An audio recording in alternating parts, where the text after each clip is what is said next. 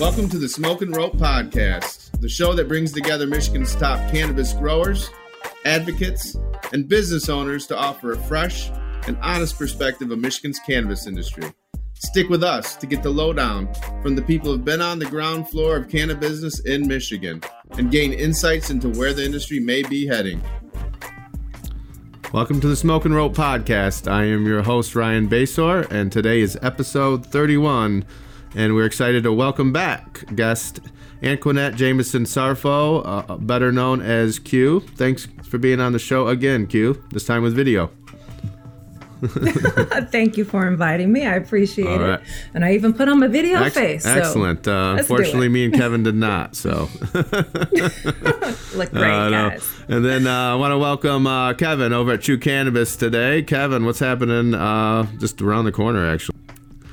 Oh, not much, but I definitely need some help with my makeup because I don't even have the right lighting. Barely can see my face. I got to work on that. But glad to have Q on the phone. You look great. Appreciate having you on the show again. And today, thank you. Kevin, Tom Beller at Real Leaf, normally here, not able to make it today. He's got some good business matters, so it'll be us. But today I wanted to get back in. Q was on episode 7 early on in the show, and for those who don't know her, I doubt that people don't.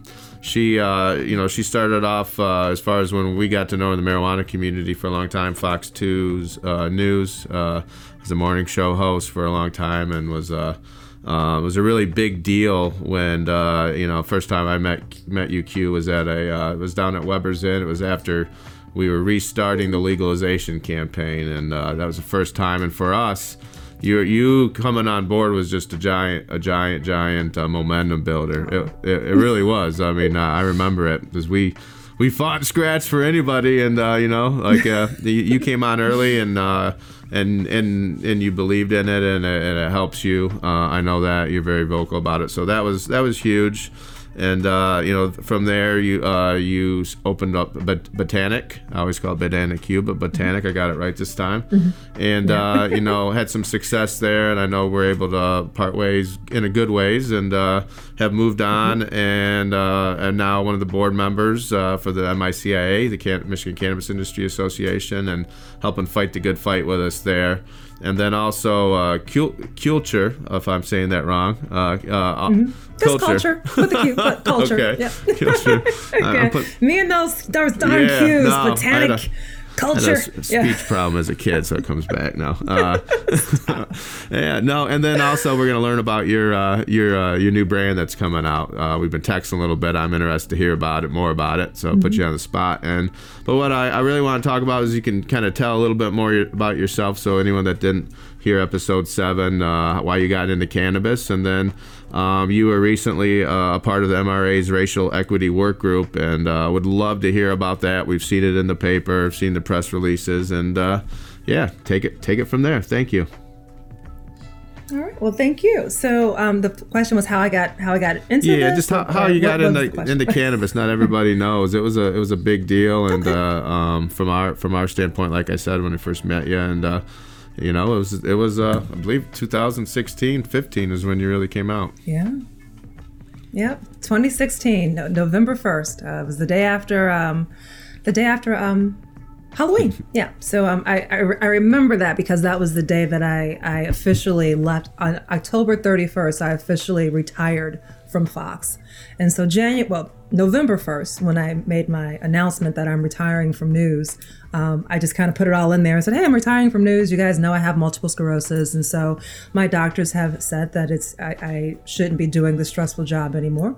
And so I've decided to retire from news. And I've been using cannabis for this last year, and it's helped me a lot. And it's still illegal for some reason. So I'm joining the fight to legalization. And I did that mainly because I feel that MI Legalize, which was the group that kind of spearheaded it all before Prop 1, they fought for ballot access, and they were denied ballot access in 2016, and I felt that was so unfair. And so so we started the legalization thing all over again, and in 2018 it was successful, and the same day, on election day in 2018, we did open Botanic in Corktown in Detroit. A year ago, last February, we sold Botanic to a multi-state operator. So yay! And now we are in the process of building out a 40,000 square foot facility in Warren, moving on to the cultivation side. That's my husband's project mostly. And my project is I'm finally starting my edibles line. I'm starting with CBD because I've used CBD quite a bit more this past year. I had a seizure last year, and so I upped my CBD game, and so far so good. And so I'm starting with CBD, and then hopefully in a couple of months it will expand to a THC edibles line. Cool. So I've got all my recipes ready. I'm just in the final negotiations with where I'm going to do it. And Ryan, you have been instrumental in helping me figure out all of these.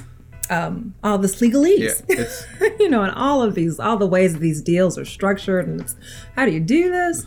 So thank you for being a resource and a mentor for me. I appreciate your guidance in all of this. I think that's the Cliff Notes version of what I'm doing lately. Awesome. So tell us about the MRA's work group.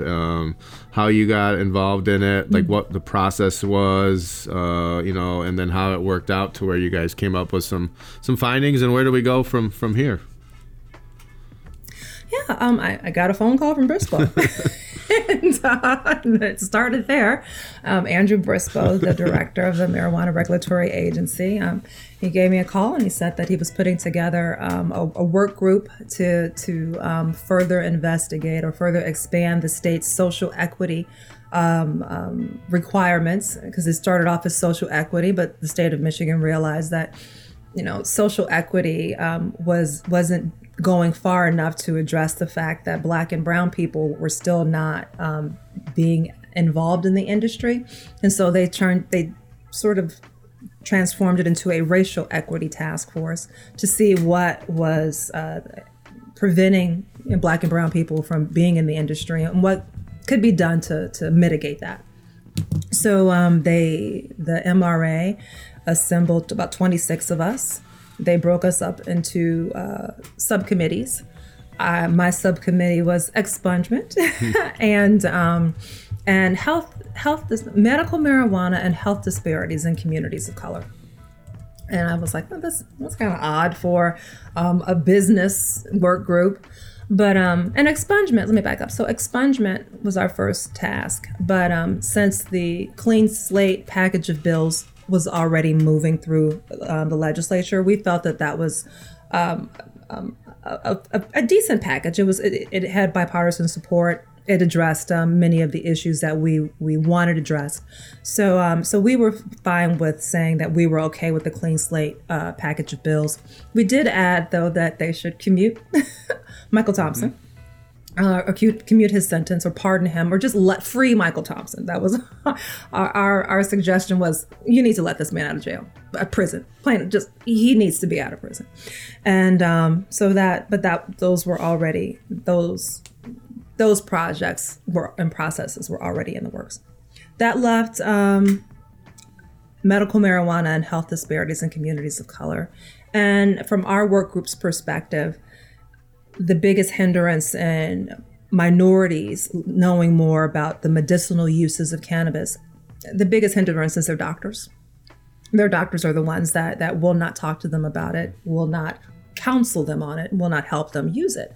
So I suggested that continuing education be mandated for medical professionals here in Michigan.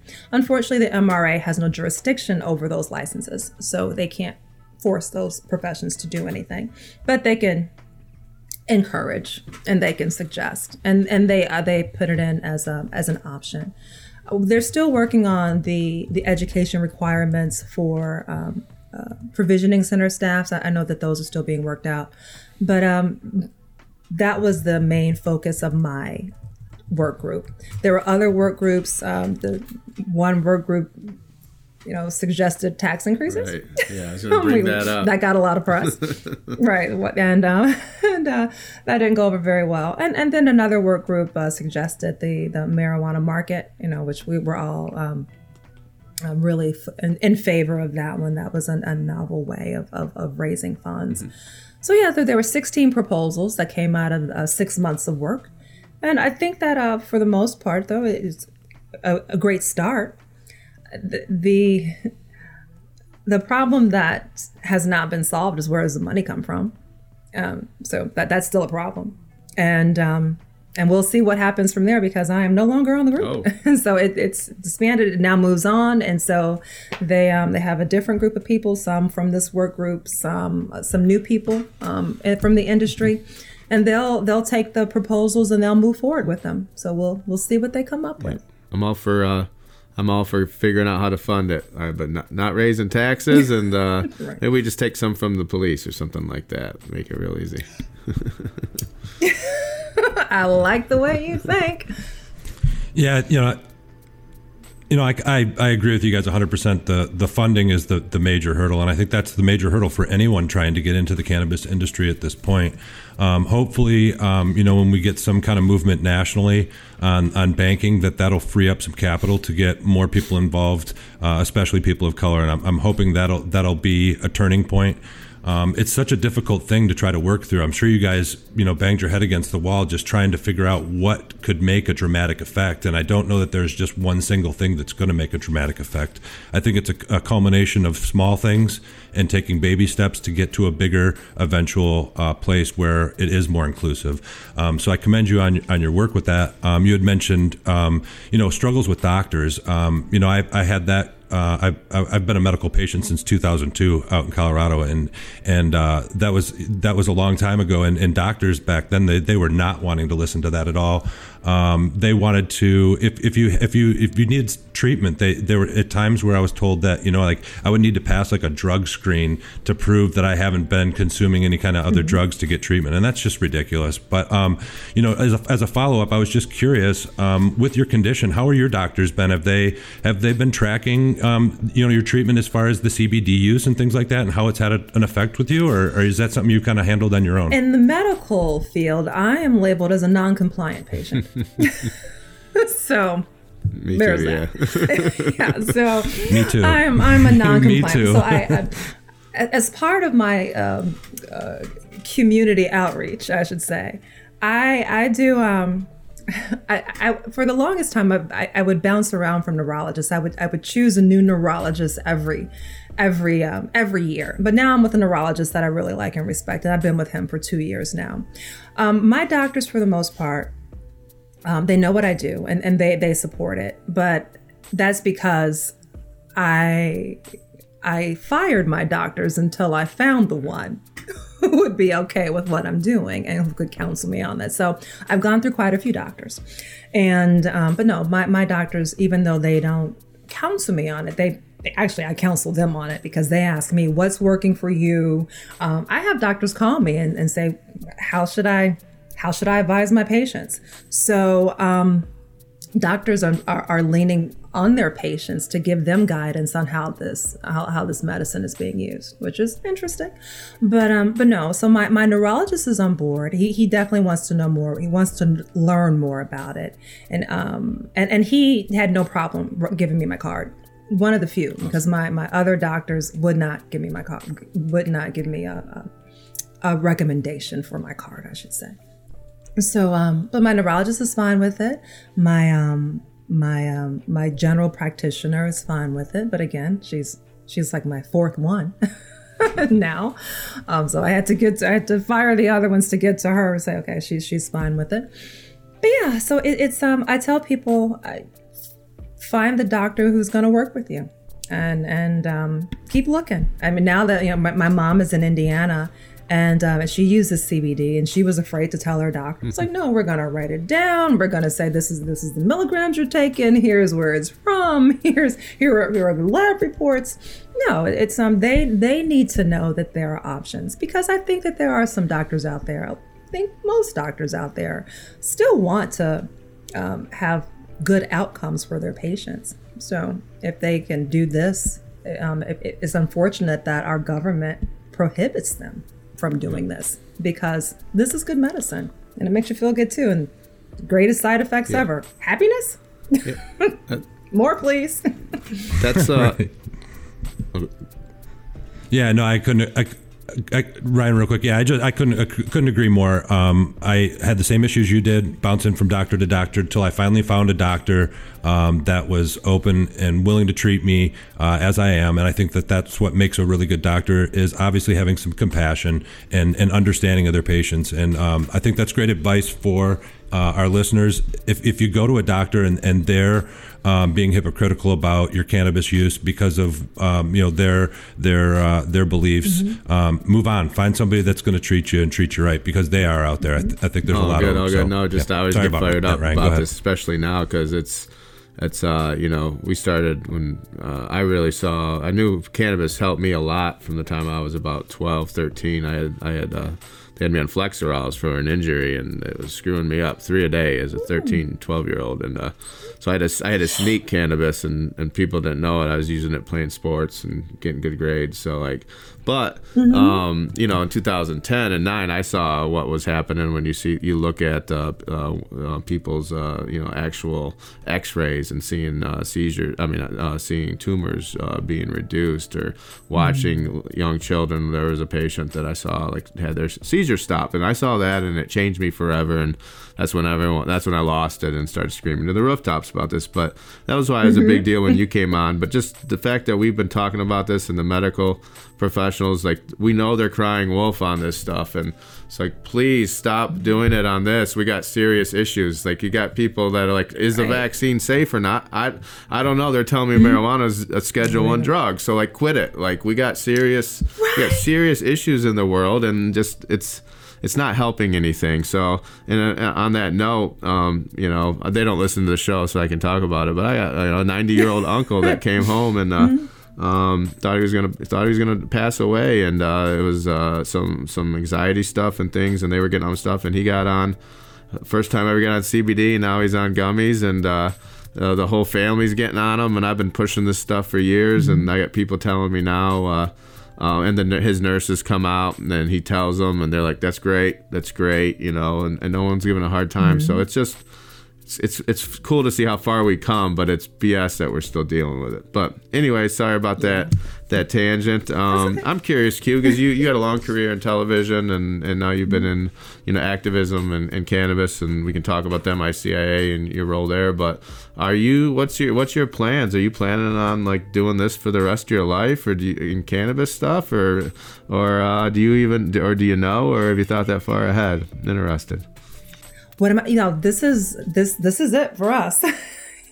I turned 50 this year, so this is my swan song. Knock on wood, right? Famous last words. Yeah. But no, this is I think I found my people here. Mm-hmm. So, and it's wonderful, the community that you can build around cannabis. But I have to say that and being retired these last 4 or 5 years, and sort of semi-retired, I like this way of working now. Yeah. So I'm okay with my husband. He's the business guy, and so he's doing this business stuff, and I'm doing the education stuff, and so I feel that this is the way, that this is the right thing for me, and this is our business. This is the family business. So I smoke every day, so it's my life. This is what I don't see myself going back to news. News is crazy and stressful, and I can on this job I can smoke all day. Yeah. But even if I don't smoke all day, it's just this is more in line with who I am now. This is we have so many issues in our society, and so I feel like this is where God put me. God was like, I need you to work on cannabis in Michigan, so I'm going to give you MS.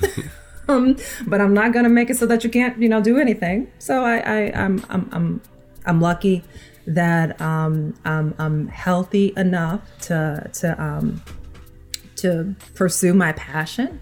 And right now, this is my passion. When I retired, I spent so much time in my kitchen baking everything with cannabis that and my family is like, who are you? You used to be the nerd, and now you're talking weed all the time. But I'm still the nerd. But I'm like, have you heard of CBG? Have you heard of THCV? Have you yeah. So it's I'm that way now. But no, I feel that this industry is just starting to bloom. For sure. So let's see where it goes, and I'm glad to be along for the ride. So yeah. Awesome. Hey Q, speaking about working in the kitchen and whatnot, you got an edible brand coming out. Talk to us about that. You said you're launching it with the CBD. Talk to us a little bit about what products you have and what we can look for in the market. This month, my CBD line launches, and that is going to be gummies because people do love gummies. But I also have gel caps, and tinctures. Even tinctures are very, very. I don't say universal, but they're flexible. You can put them in anything. So that's what I like about tinctures. So yeah, tinctures, topicals, gummies. We'll start there. Delta 8. I know that there's a lot of controversy about Delta 8 right now, but let me tell you, as someone who deals with insomnia, I sleep great with Delta 8 now. Granted, I mix it with THC. I do, and CBG. So, but and so that'll be coming down the line hopefully with the THC line. And June or July, maybe I'll shoot for a 7/10 launch. Oh, sweet. but yeah, we'll see where it goes. I've had to put off this edibles line, the THC edibles line, for like a year now, so I hesitate to say when it's going to come out because there's so much more involved with the THC line. But we'll start with CBD because that's where a lot of people start, and we'll go from there. So it starts with that. My edibles line is I'd like to do something where my products don't have as much sugar as so many other. I wanted to do something that was a little bit less on the sugar side. Yeah. So I'm doing things along those lines. I don't want to say too much because I want to just come out. Okay. but the THC line is a line that is healthy-ish, and definitely the goal is not so much sugar. So yeah. In what brands will that be under? Will that be under the culture line? Culture. Or I think this will be my last, knock on wood, my last Q business. So we had Botanic with the Q, and so now it's culture. Culture is spelled Qulture. So just for people who are listening. Well, it sounds like with your timeline, it might work great for the MICIA Summer Annual. So have you guys begun discussing what we might do this year? Are you going to do the tea party again, or where do you think that's going to go? Have you talked to Robin at all? These last couple of months have been kind of busy, but I did tell her though I think that we definitely it should be in person again, and so yes, I would love to have the tea party be an annual event. That would be fun. Granted, you guys were golfing, right? Yeah. During my tea party last time, but. I know, and that's the problem. So we need to have it offset on timing so that we can go to both. Well, actually, the tea party was Robin's idea for people who did not want to golf. I know, everybody had a blast. Yeah, so, I know. I get it. Yeah, but no, I'm doing tea parties virtually now. Those start this month too. So join me. Yeah. Well, maybe we'll get involved on one of those. Yeah, for sure. You can find that information on Culture Club, by the way. Culture Club. So sign up at Culture Club. Cultureclub.com. Okay. I noticed you mentioned CBG a couple of times. One of the redemption strains of Pineapple Express is usually about 2.5% CBG terpenes, so that might be something you might want to check out. Yes, all right. No, I will be doing that. Yeah, no, for sure. I love it, and it's good to know the terpene profiles to learn all that. Otherwise, we can get into that otherwise. But I'd like to know more about your role in the MICIA. I was the business development director there, and it's very close to my heart and huge supporter. Felt like we had to have it, or we would be able to protect what we helped create. So what do you do with MICA, and what's your role, and tell us why you serve. I guess I'm the good troublemaker, rabble rouser. I like to think that I straddle two roles with MICIA. Obviously, it is a business industry. It is a business association. And so the core of that is business and business development and making sure these businesses are strong and thriving and are assets to their communities. So that's the forefront of the mission. However, I am a patient as well. And so what I bring to the MICIA board is not just a business perspective, but I consider myself that little, angel or devil on their shoulder whispering, what about the patients? So how does this affect the patients? Because I have a lot of friends who, have mobility challenges. We have a lot of people who are, not everybody can afford 420 ounces. So we have to make sure that we have an industry that addresses the needs of the multitude. That would be my goal. So on my role for the MICIA is I'm part of the Speakers Bureau. So I'm one of those people who speaks on behalf of the association, but also that extra voice in the room who can speak not just from a business aspect, from running Botanic, but also from a patient aspect and trying to secure meds and trying to secure other products. And and even from maybe a PR marketing aspect, from my experience in TV, I can help sort of navigate coverage in some aspects, let them craft the message so that it's more effective and more coherent, I guess. I guess that's a couple of my hats. That's great. It's I love it when there's the press releases and there's a lot of hoopla about the taxes, and you guys got right in front of that and communicated, and so that was that was well done. I'm sure you had a big part to do with that. But how do you feel like Michigan's stacking up across the rest of the country with social equity, and how far are we from you think MRA having their plans public? I think that social equity is a struggle for every state. I think it's also a struggle for Michigan because Michigan has laws in place that make it difficult to do racial-based laws. Michigan has a law that prohibits affirmative action-like policies in state government. This would definitely have been an affirmative action type policy. It has to be. We were tasked with resolving a wrong that involved the unfair targeting of Black and brown people. But to solve that problem, we can't introduce race into the equation. So that made it a bit of a challenge. I still, when I look at what Illinois is doing, because people hold up Illinois and it's like, Brennan, what they did with expungement, we should have done with expungement. I don't understand why we couldn't have also pressed a button and gotten rid of 20,000 charges and cases. That seemed like something that we should have been able to do, but that didn't happen. But Illinois has a fund, and they're putting money back into the communities that were affected by the war on drugs. But they're not supporting minority ownership of these businesses. They're doing things in the community. So when people say, well, look at what Illinois is doing things a little bit different. So Michigan's goal was to make sure that minorities were represented in the industry. So it's a bit different. And how do you do that when there is no funding and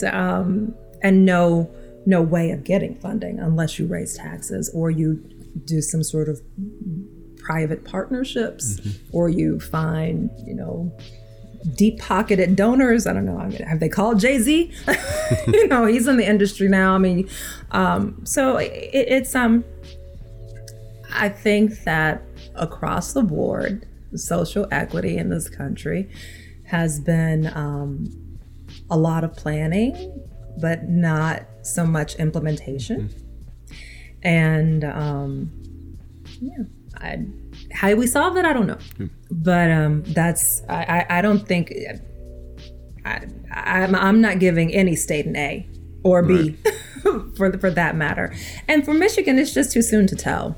You know, we just gave them our recommendations in January. You know, so we'll see what happens. But I think that, you know, we'll see what happens with the marijuana market proposal. Let's see what happens with getting more communities to opt in. Let's see what happens with the micro business license being expanded and improved upon. So there are some things that could eventually lead to more minority participation in the industry. We'll just have to wait to see. But money is a big thing. It is, and I have from my perspective, I was blessed by a private company. Gage gave me $50,000, and I probably could have, figured out a way to got that money, but then I would have had a lot of strings attached. And as two business owners on the show with me, that there's a lot that comes with that. So it's such a blessing to have your own destiny. I really want to figure out funding. I feel like there's enough money there, but without raising taxes. If you raise the taxes, like right now, prices are getting good enough, or they're coming down, and the retailers are going to start lowering, and pretty soon, that's how we look at the illicit market, and the only way you beat it is you outcompete it, which is what we all wanted to do anyways, and which eventually will probably happen. But one comment I want to make, I know Kevin's got another question, is, and Tom always brings it up on the show, is why is it, and I'm glad that we do, but why is it that it seems like cannabis is the only industry that they're asking to fix all the wrongs of all these things and prohibition, and there's a lot of other groups, like we're the good guys in cannabis for the most part. We help make it legal, but there's a lot of other industries out there, and maybe it's time. We're definitely the redheaded stepchild with banking and taxes, and everyone looking to us, and I want to do it, but I think maybe some other industries might want to jump on board as well. That's my point. But they should, and that's a valid point. And I remember someone asked me about, for example, a lot of companies have posted their social equity plans. And a lot of companies didn't. and what a reporter asked me, well, why do you think that they didn't? And I said, well, I think that there may be this belief, there's maybe a sentiment that is growing in the cannabis industry, where it's like, why do we have so many excess requirements? I just want to say excess, but added requirements. Does Walmart have to put out their social equity plan? What about Target? What about your liquor store down the street? You have all these businesses that don't have these added requirements. And so maybe there is some sort of pushback there. But when it comes to cannabis in particular, I can see why they would start with it. Because the enforcement was just egregious. It was ridiculous. It was, if you, and again, you are an outlier, so when you look at the grand scope of it, that so many Black people and Hispanic people got locked up for this, whereas if you were white, the authorities looked the other way so many times. This was just such a blatant case of you targeted these communities in particular. So let's start there with trying to make these communities whole, because you've waged this war for 60 years and you've decimated these communities in particular.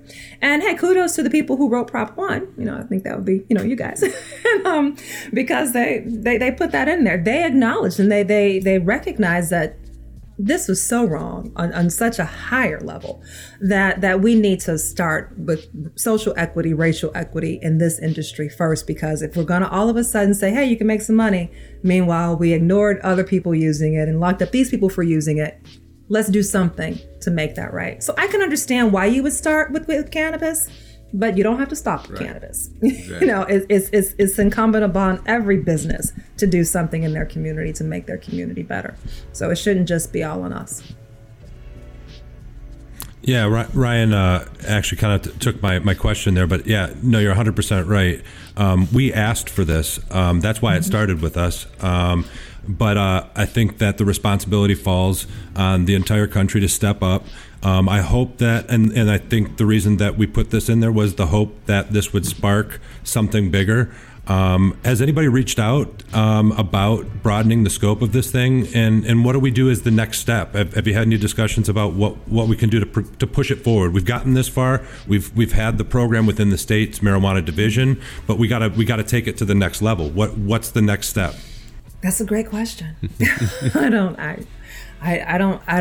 I really don't. I would guess the next step is to take those few proposals, those 16 proposals. Well, I would say 14 because the tax proposals were 15 and 16. So I would say take the 14 and let's start there. But also too, let's find a way to, it's definitely worth a look. I would hesitate to put more requirements on any business right now because of the pandemic. Yeah. When you look at what's driving, small businesses drive our communities, and they're hurting right now. So we put it on Walmart and Amazon. Maybe this isn't the year to do it. Yeah, absolutely. Yeah. Right. Yeah, let's put it on the big companies that have shed the responsibility of doing anything proactive to help our country for the last, 20 years, as they've grown these corporate giants into these machines that just turn billions and billions of dollars for their executives. Let's give some responsibility to those people to step to the plate and do what's right, and let's get this thing headed in the right direction. It's only the right thing to do. So I just want to thank you again for your advocacy in this area. It takes people to stand up to what's wrong, and you're doing that, and it's very commendable. So thank you. Thank you, and thank you guys for what you do. Yeah, I'm just, as I always say, I was late to the party. You guys were already partying. We were partying, but so, you came when we needed you. So that was Thank big. You. It gave us a lot of credibility because we got laughed at a lot for multiple years. But with that, well, I'm glad to help. Thank you. A little bit that you just if telling the truth helped, then hey, glad to do it. There's a lot of people not telling the truth, so yeah. Yeah, it helps. So I wanted we got a little late start. I know we got some hard outs. Everyone's busy here. So Kevin, you kind of did wrapped up a little bit. Anything else you'd like to say?